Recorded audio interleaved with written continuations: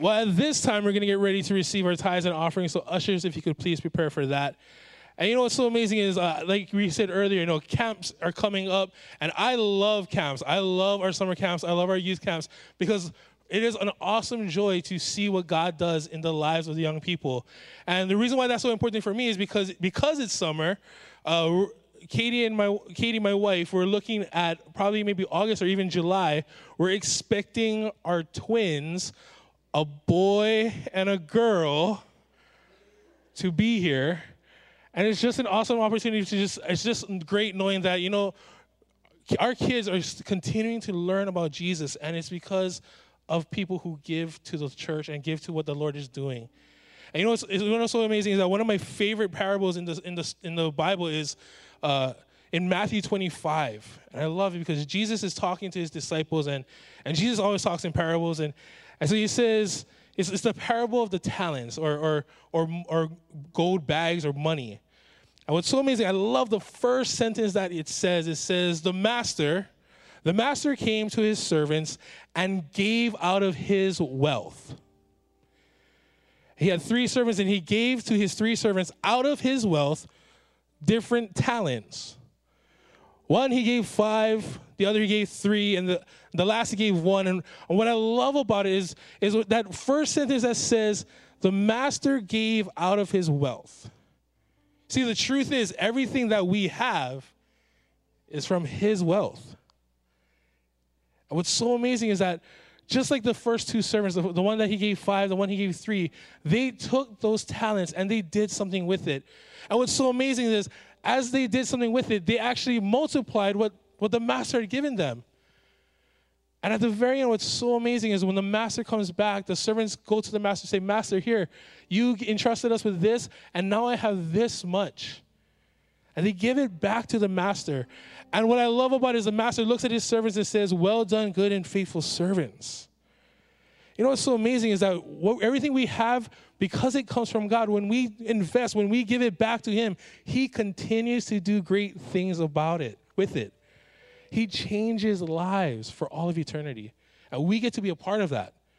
Now, you might be visiting us for the very first time, and if that's you, we want to just let you know that don't feel obligated to give this morning. In fact, receive this message to help you in your relationship with Jesus. Or maybe you're visiting us from another church, and we want to encourage you to give wherever you regularly attend church services.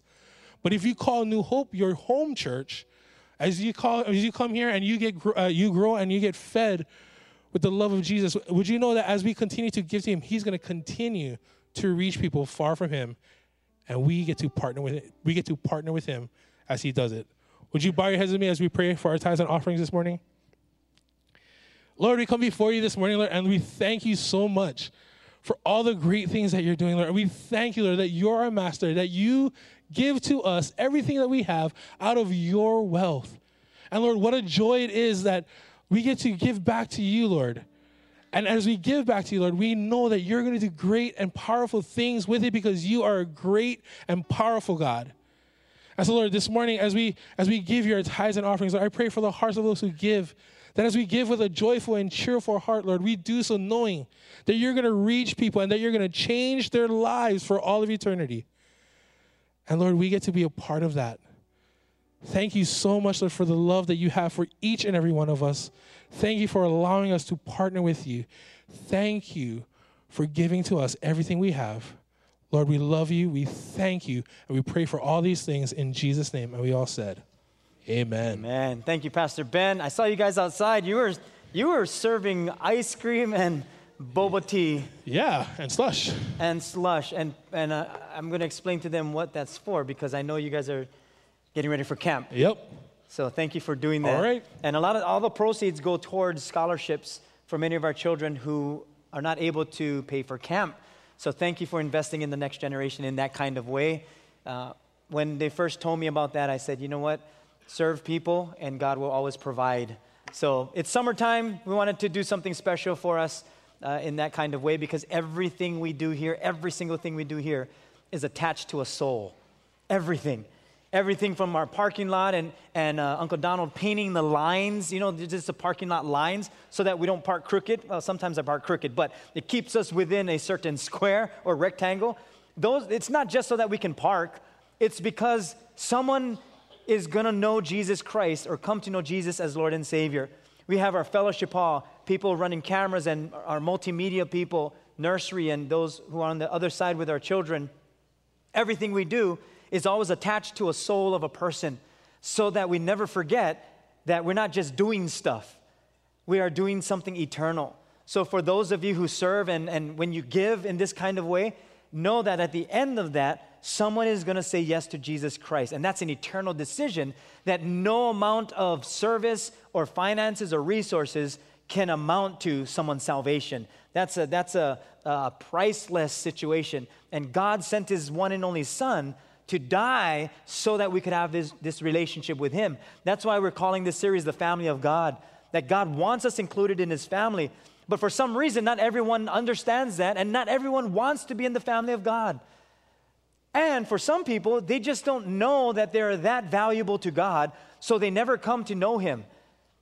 And many people, for whatever reason, just don't want to be in the family of God. But God wants us to be in His family, so much so that when He sent Jesus Christ, it wasn't just to die for our sins. It was so that we could have a restored relationship with Him, because we have this broken relationship with God due to sin. So now when Jesus comes and dies for our sin, now we have access back to God. And He wants to restore this relationship with Him because that's why He created us. So when we talk about being restored for greatness, we're restored not so that we can just feel good about ourselves or that God saved us or forgave us. It's so that this relationship with Him can be restored, and then our relationships with one another can be restored. That's what greatness looks like. Greatness in the world can look like being rich, having a high position, or inventing something or doing something of value in this world. But when it comes to God and He looks at our relationships is what will last in eternity, in heaven. Everything here on this earth will fade away, the Bible says. But this relationship that we have with each other, with God, that is the relationship that He's looking at.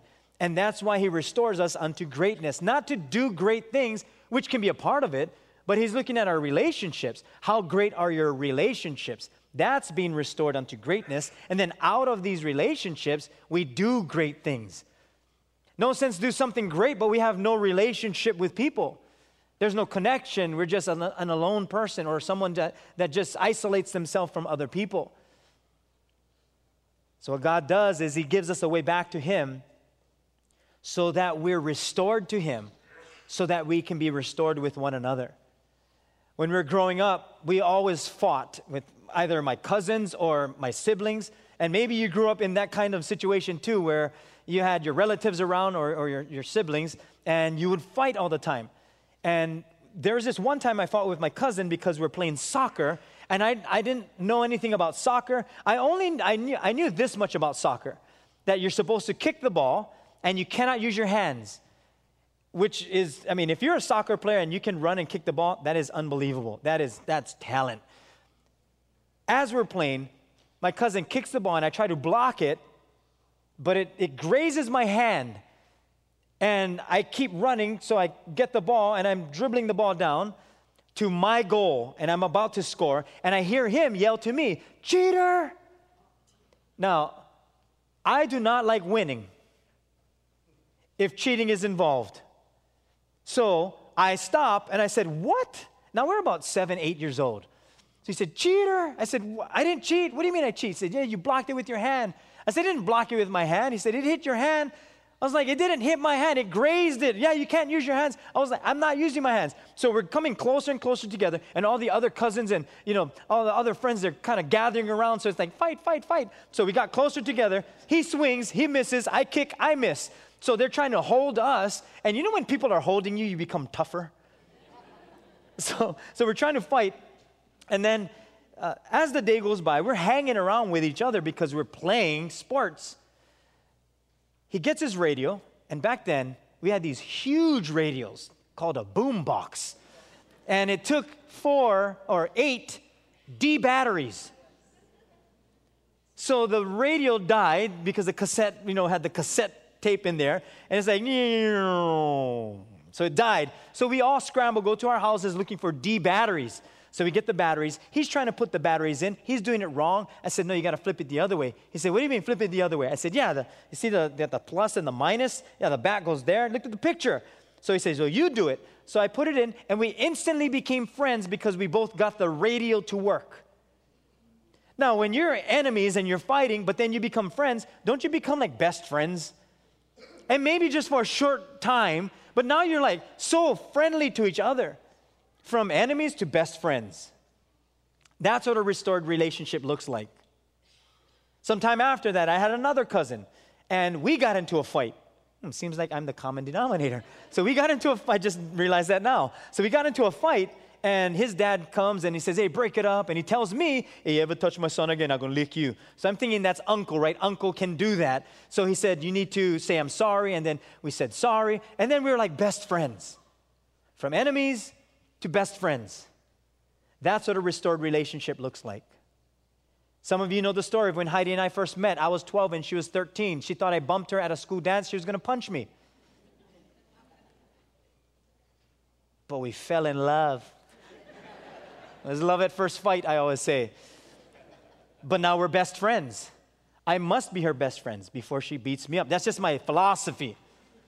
But how do you go from being enemies or at each other's throats or fighting to becoming best friends?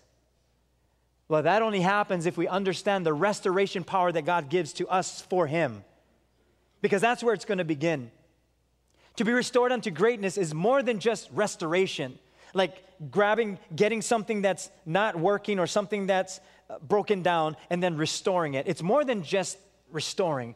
Because there's a process that God wants us to go through to be restored for greatness. Like there's something at the end of being restored. He doesn't just save us to receive Him as Lord and Savior to get us to heaven. If that were the case, we'd die right after we said yes to Jesus.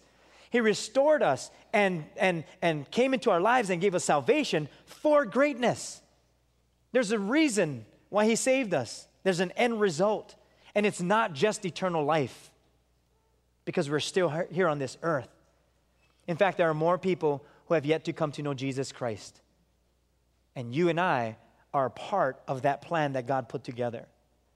That's why we say here that the vision is to reach people far from God, one relationship at a time.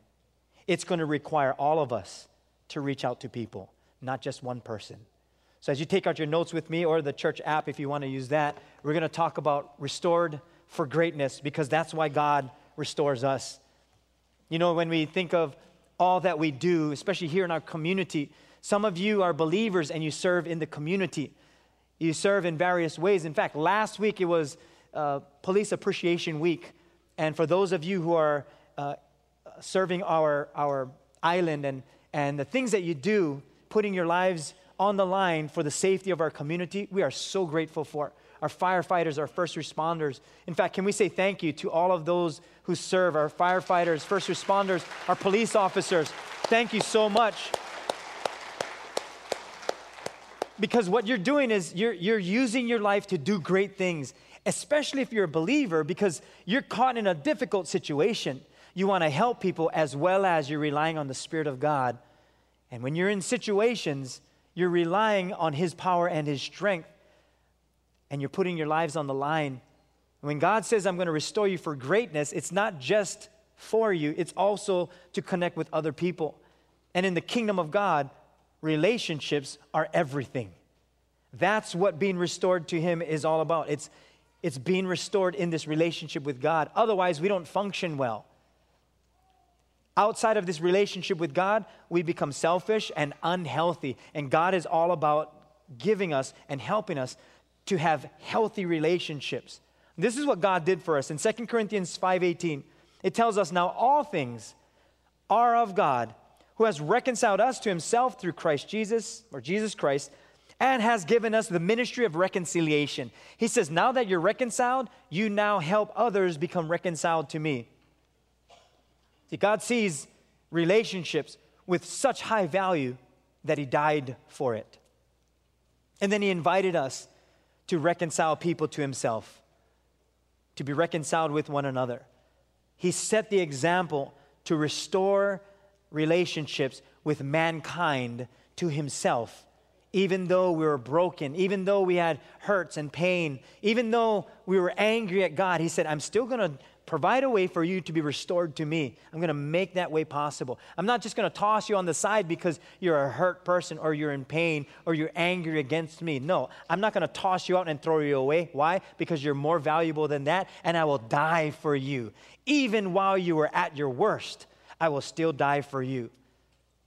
That's why in Philippians chapter 2, verses 1 and 2, Paul the apostle is speaking to the church in Philippi, and he says, therefore, if there is any consolation in Christ, if any comfort of love, if any fellowship of the Spirit, if any affection and mercy, fulfill my joy by being like-minded, having the same love, being of one accord, and of one mind. You know what Paul is saying? This is what it looks like to have a healthy relationship. And he's saying, this is what I want you to have. In the book of Romans, chapter 15, verse 5, the Bible tells us, may God, who gives this patience and encouragement, help you live in complete harmony with each other as is fitting for followers of Christ Jesus. You know what the Bible is telling us? That people are going to look to us and our relationship with other believers to determine if we follow Jesus. Not if we know the Word of God, not even if we attend church. What the Bible is saying is, how do you get along with another believer? Can you love one another with another believer? Oh, why not non-believers? Because that would make more sense, right? Because I'm loving non-believers. He said, no. Because there's no expectation there. But with believers, you put expectations on one another, therefore you let each other down, and then the relationship breaks apart. In the book of John, chapter 13, verse 35 says, by this, all men will know that you are my disciples, if you have love for one another. By the way, we apologize about this projector. It's not your eyesight. It's going bad. We ordered a new one. It's coming in, just in case you're trying to clean your glasses. But the Bible tells us this is the whole point of our relationship as believers. It's so that when people see our relationships with one another, they're going to say, wow, they follow Jesus. How do you know? Is it because they memorized scripture? No. Is it because they go to church? No. Is it because they carry their Bible? No. Is it because they go to Bible studies, rooted and growing? No. How do you know that they follow Jesus? Look at how they love one another. Amen. They love each other. That's the model that God uses. That's why he sent out his disciples 2 by 2. It wasn't the words that they were speaking that was so profound and so powerful. It was that people would see their relationship with one another and think, something's different with these guys. We hear all kinds of different religions and all these different things, but these guys are different. What is it? Like they truly love one another. When God restores our relationship with him, he's saying, I'm going to restore this relationship because you're going to need me for each other. This loving relationship that you're going to have with one another is so that people can see that you believe in me. Paul was giving us a picture and wondering why the church wasn't spiritually maturing. And so he says this in 1 Corinthians chapter 1, verse 10. He says, I appeal to you, dear brothers and sisters, by the authority of our Lord Jesus Christ, to live in harmony with each other. Let there be no divisions in the church, rather be of one mind, united in thought and purpose. God wants us to represent him in a way that when people see our relationships, they don't second guess what we believe in. They know who we believe in because we love one another. And whenever we have this kind of relationship, God brings in his peace, and with his peace comes his blessing. That's why Jesus could say in the book of Matthew, when he was giving the Beatitudes, and kind of like that spiritual attitude and the maturity, he said, God blesses those, in Matthew 5:9, God blesses those who work for peace, for they will be called the children of God. You know what this tells us? It takes a lot of work to have peace. Peace doesn't just happen. Because peace is not something that happens. Peace is a person. Jesus Christ is the Prince of Peace. It takes work to keep this relationship with the Prince of Peace. Why? Because we tend to stray. Not because there's something on his part, it's we stray from him. So it takes work for us to have this peace, but when we do, we understand who we are as being children of God. And peace takes a lot of work. That's why for many people, they'd rather be peaceable. They'd rather be peacekeepers. They'd rather be peace lovers. Because someone who is bringing peace has to have that relationship with Christ. That's the only way we become peacemakers, is if we have peace already. So it takes a lot of work to have peace. And that's what God uses to restore our broken relationship with him and our broken relationships with one another. It's going to be his peace, his spirit, his comfort. And God wants to restore a broken relationship, not just with himself, but with each other. And therefore, when that happens, and only until then, will we find true greatness in all of our relationships, especially our relationship with God. And here's how it happens. Here's the first thing, if you want to take some notes. Go to God before anyone else. You go to God before anyone else. Like you talk with God so that he can help you process through things. You pray about what's happening. Even when we go through our emotions, we can talk with God and God will give us wisdom, but we will need to ask him first. That's why James chapter 4, verse 1, it says, "What is causing the quarrels and fights among you? Don't they come from the evil desires at war within you? You want what you don't have, so you scheme and kill to get it. You are jealous of what others have, but you can't get it, so you fight and wage war to take it from them. You don't have what you want because you don't ask God for it." It's just that simple. Now, there's a movie that came out in I think it was the early 90s, maybe later 90s, called The Sandlot. Okay, I'm just seeing your reaction because you're going to smile when I talk about the movie because it's just the way it was done. In this movie, so if you didn't see the movie, I'm going to spoil it for you. And if you didn't see it, it's not on me. It was 30 years ago, so you should have at least watched it. If you didn't, I'm going to give you I'm going to give you the whole story. So basically what happens is you have these group of kids who play baseball, and they have a field. They call it the Sandlot.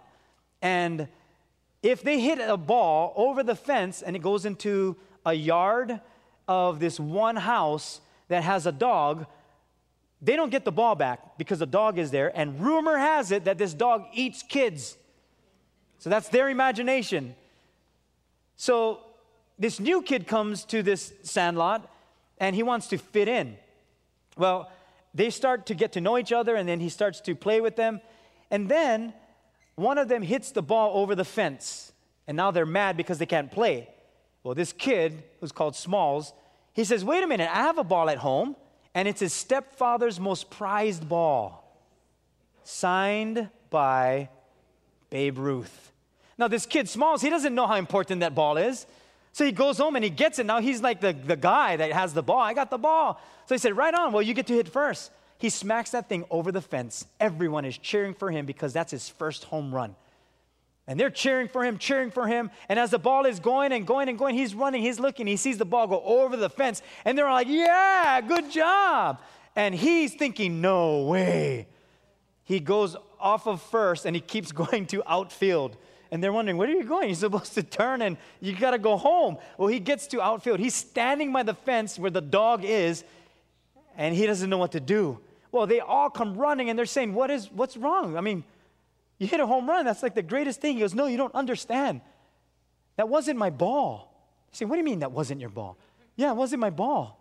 "Well, whose ball was it?" "It's my stepdad's ball. He's going to kill me." He said, "Okay, all we have to do is buy another ball." He said, No, you don't understand. This is his most prized ball. And it was signed by some woman.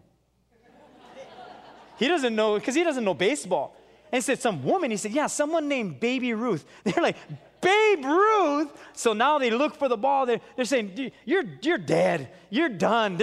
Your life is worth less than that ball over the fence." So we got to figure this out. So they try out through the whole movie trying to get this ball, risking their life, breaking their toys, even blowing up their vacuum cleaners that they stole from their parents. Their whole treehouse exploded with dust. So now it seems like everything is done.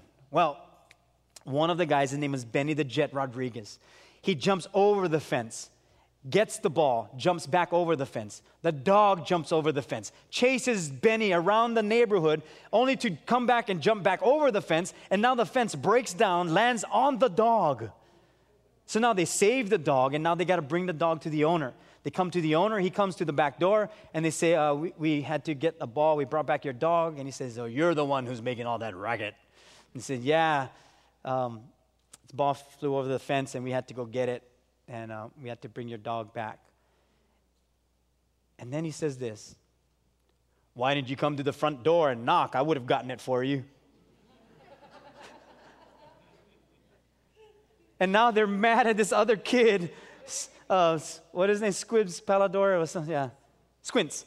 And they're mad at him because that's what they said to do in the first place.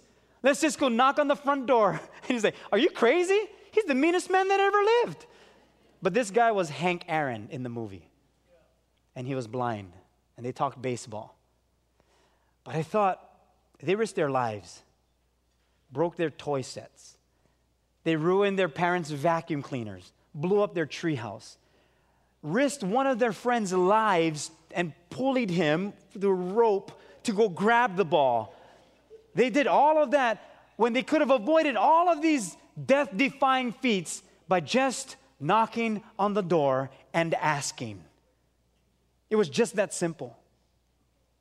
And I think sometimes we're like these kids in the sandlot that we're trying to do it our own way.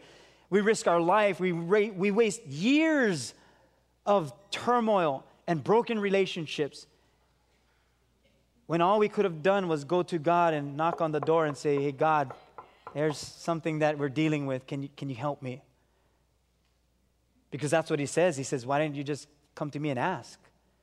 But you don't have what you want, and you fight and you quarrel because you don't ask me for it. Go to God first. He wants to give us the wisdom required for where we are. He wants to restore our relationships.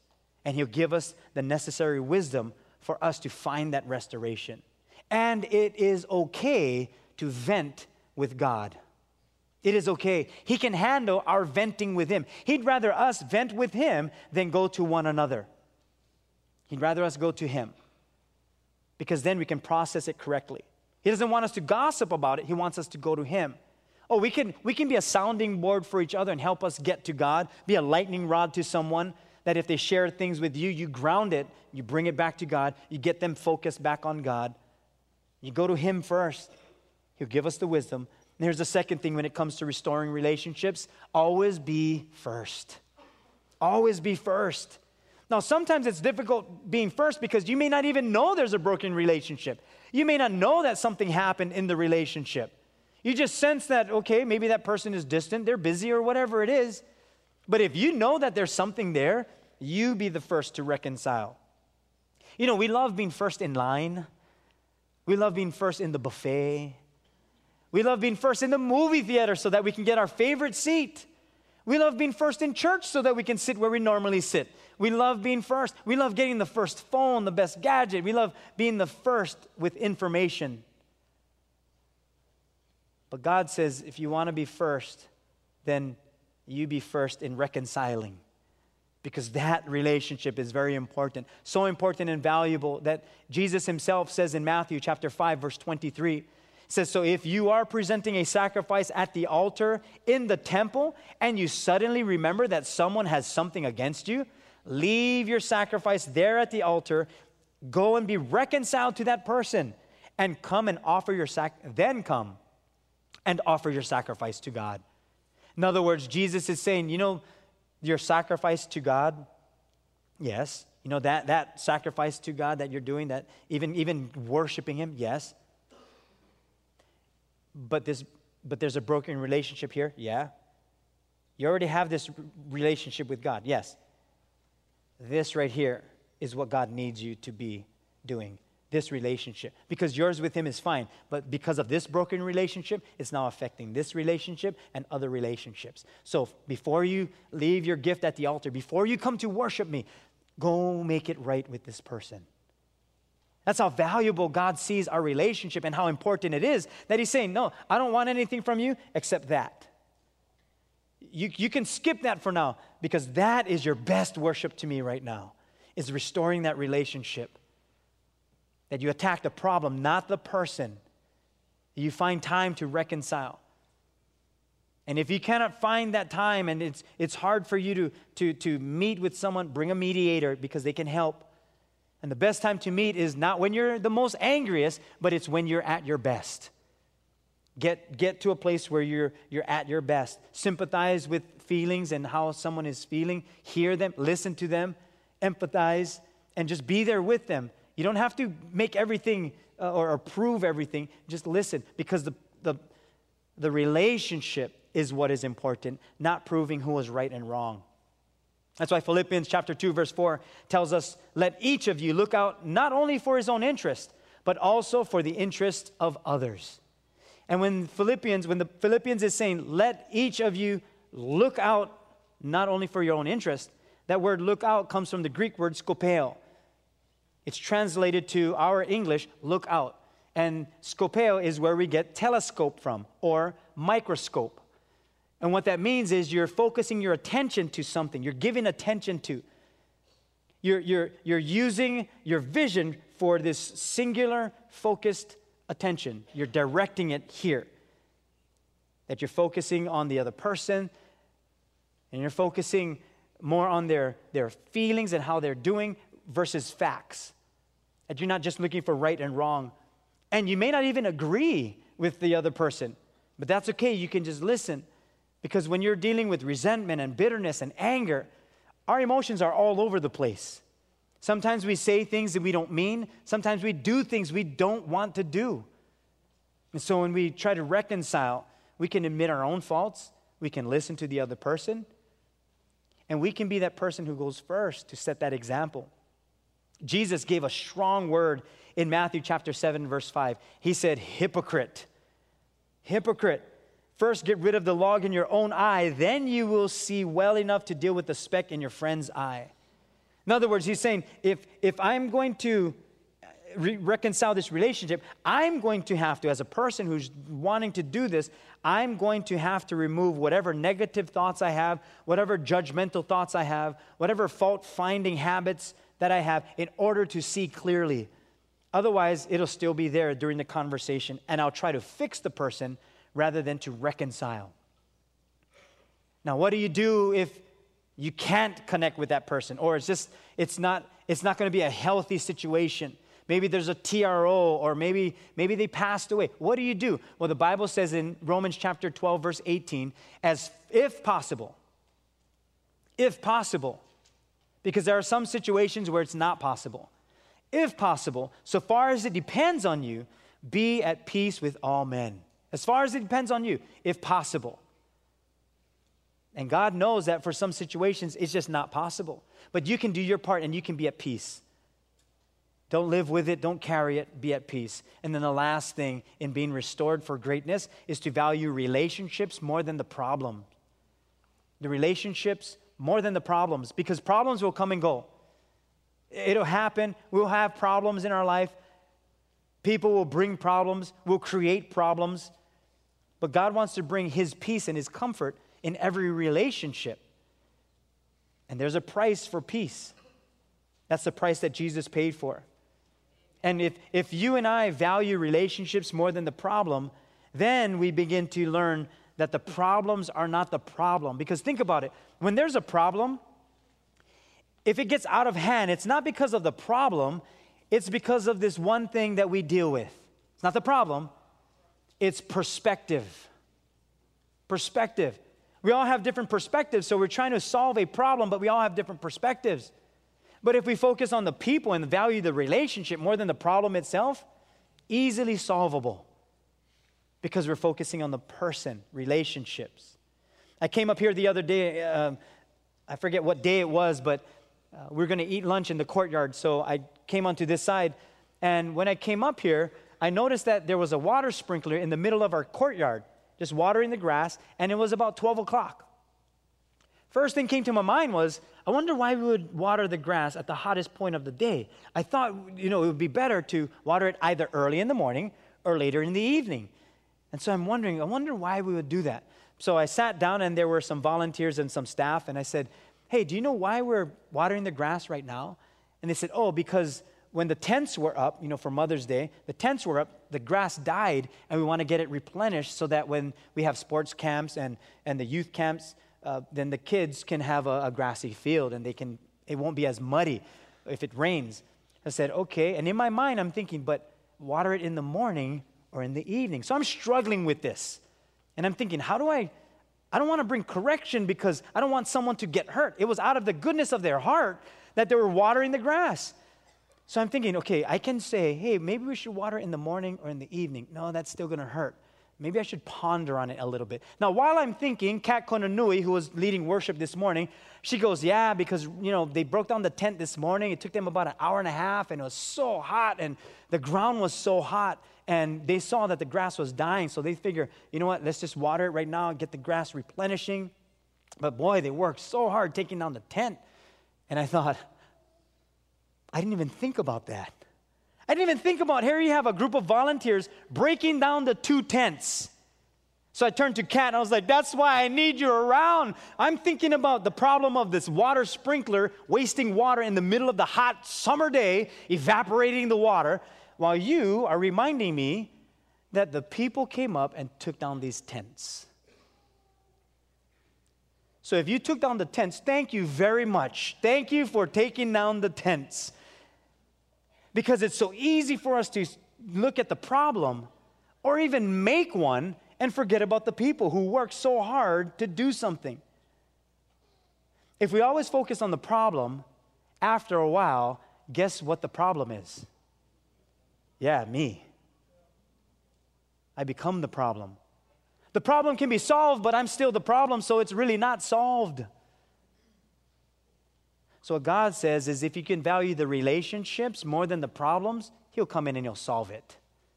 Because He has the wisdom for it, and you have the relationship, the connection with each other. Why? Because now there's value there, not the problem. And when everyone values one another, the problems become so small, so minute. That's the Old Testament laws of God where Jesus was saying, I didn't come to abolish the law, I came to fulfill it. What did He mean? He came to bring relationship, and it's through relationships and our relationship with God that we can follow the law. Apart from His Spirit, we cannot keep the 10 Commandments. But He did say, if you follow my Spirit, that is what I'm after. Why? Because I'd rather have this relationship with you and your faults and you mess up, rather than you stick to the law and try to do 1 through 10 and have no relationship with me. You can't do all these, but we can have this relationship. We can be restored. Same thing with each other. If we value one another and focus on relationship, the problems will seem to subside. That's why 1 Peter chapter 3, verses 11 and 12 tells us to turn away from evil and do good. Search for peace and work to maintain it. The eyes of the Lord watch over those who do right, and His ears are open to their prayers, but the Lord turns His face against those who do evil. Yeah, we have to search for it, which means to seek in order to find out, to aim at, to strive after, to crave. Like we're craving after and searching for peace. We're craving for that. And we have to work to maintain it. Peace doesn't just come in and then that's it. It takes work. It takes work to stay in a relationship. And it takes work to be in this relationship with Jesus, not for the relationship. There's a difference. We don't work for salvation, but we work to maintain it. I've heard people say to me often, and maybe they haven't come to church for a while. In fact, I just met someone this morning that said they strayed away from God, but now they're back. And it took work to get back to God. Because there are things that we have to fight against to come back to God. But God never left. He's always there. He's always ready for a restored relationship. And He's always willing. And if you ever doubt God's love for you, go back to the cross. Because when Jesus was on the cross, while he is dying for our sins so that we could be connected to him, he said these words in Luke chapter 23, verse 34. He said, Father, forgive them, for they don't know what they are doing. They don't know what they're doing. See, when we look at Scripture, it tells us that peace doesn't just come automatically. It doesn't maintain itself. We have to maintain peace. Without peace, there's no restoration. Without restoration, there's no greatness. So what Jesus did is he said, I will do the most difficult part. I will provide a way for us to be restored to God. Why? Because relationships to God is the most important thing that he sent Jesus to die for it. God wants a relationship with you and I. He wants to restore us for greatness. Because apart from relationships, there is no greatness. I'm going to ask you to put away your notes and call Glenn to the keyboard. We're going to pray together. And I want to pray for us as not just as a church, but even as individual families and being connected to your relatives, father, son, daughter, mother. But even for those who, maybe you never said yes to Jesus, and that's the first restoration that God wants in your life, that he's looking for this relationship with you because that's something eternal. And as we bow our heads and close our eyes, we do that so that we can focus in on what God is speaking. And if you're here today, as we pray together, and if you're here and you're saying, I want Jesus to come into my life, I'm going to say a prayer, and in this prayer, which is salvation, you're going to connect with God. And he's going to do something great with your life because you're restored for greatness, not just for salvation. It's to do great things here on this earth. So Heavenly Father, this morning we thank you for the gift that you have given to us in relationships, first with you and then with one another. I'm sure there are some here this morning that have never said yes to you. And I pray right now that as you tug on their hearts, they would answer the call of being in this relationship with you. And as I say this prayer and you repeat after me, you just include your heart and you're going to give your heart to Jesus Christ. It's an eternal decision and the greatest decision you'll ever make in your life. And here's our prayer. Heavenly Father, thank you for Jesus. Thank you for dying on the cross and rising from the grave to give me eternal life. Forgive me of my sins and wash me clean. Make me more like you. In Jesus' name I pray. And if you just said that prayer with every head bowed and eyes closed, if that was you, could you just lift a hand real briefly and you're just saying, I said yes to Jesus. I want to pray over you. Just a specific prayer. Okay, God sees you. God sees you too. God sees you. God sees you right there, right there. Okay, God sees you too. Okay, God sees you on this side, right here. Yeah, God sees you. Absolutely. All of heaven rejoices, the Bible says. God sees you. Okay, you can put your hands down. Lord, I pray your blessing over these that said yes to you, that their commitment with you is a lifelong, eternal commitment. It's not just a feel-good thing today. This is eternal salvation. This is for the rest of eternity, that you're building their homes in heaven, a mansion specifically made for them, tailor-made, so that one day, when they go home to be with you, they will be at peace, but be filled with all the joy that you wanted them to have. I pray your blessing over them. I pray for all of us as believers, Lord, that even us, as we go through life, people are looking to us and our relationships to show that we follow you. So I pray for us as believers that we would reconcile our relationships. And if there's anything that we have against someone or something has been done and our relationships are strained as believers, Lord, can you speak to our hearts so that we go first and make that relationship right?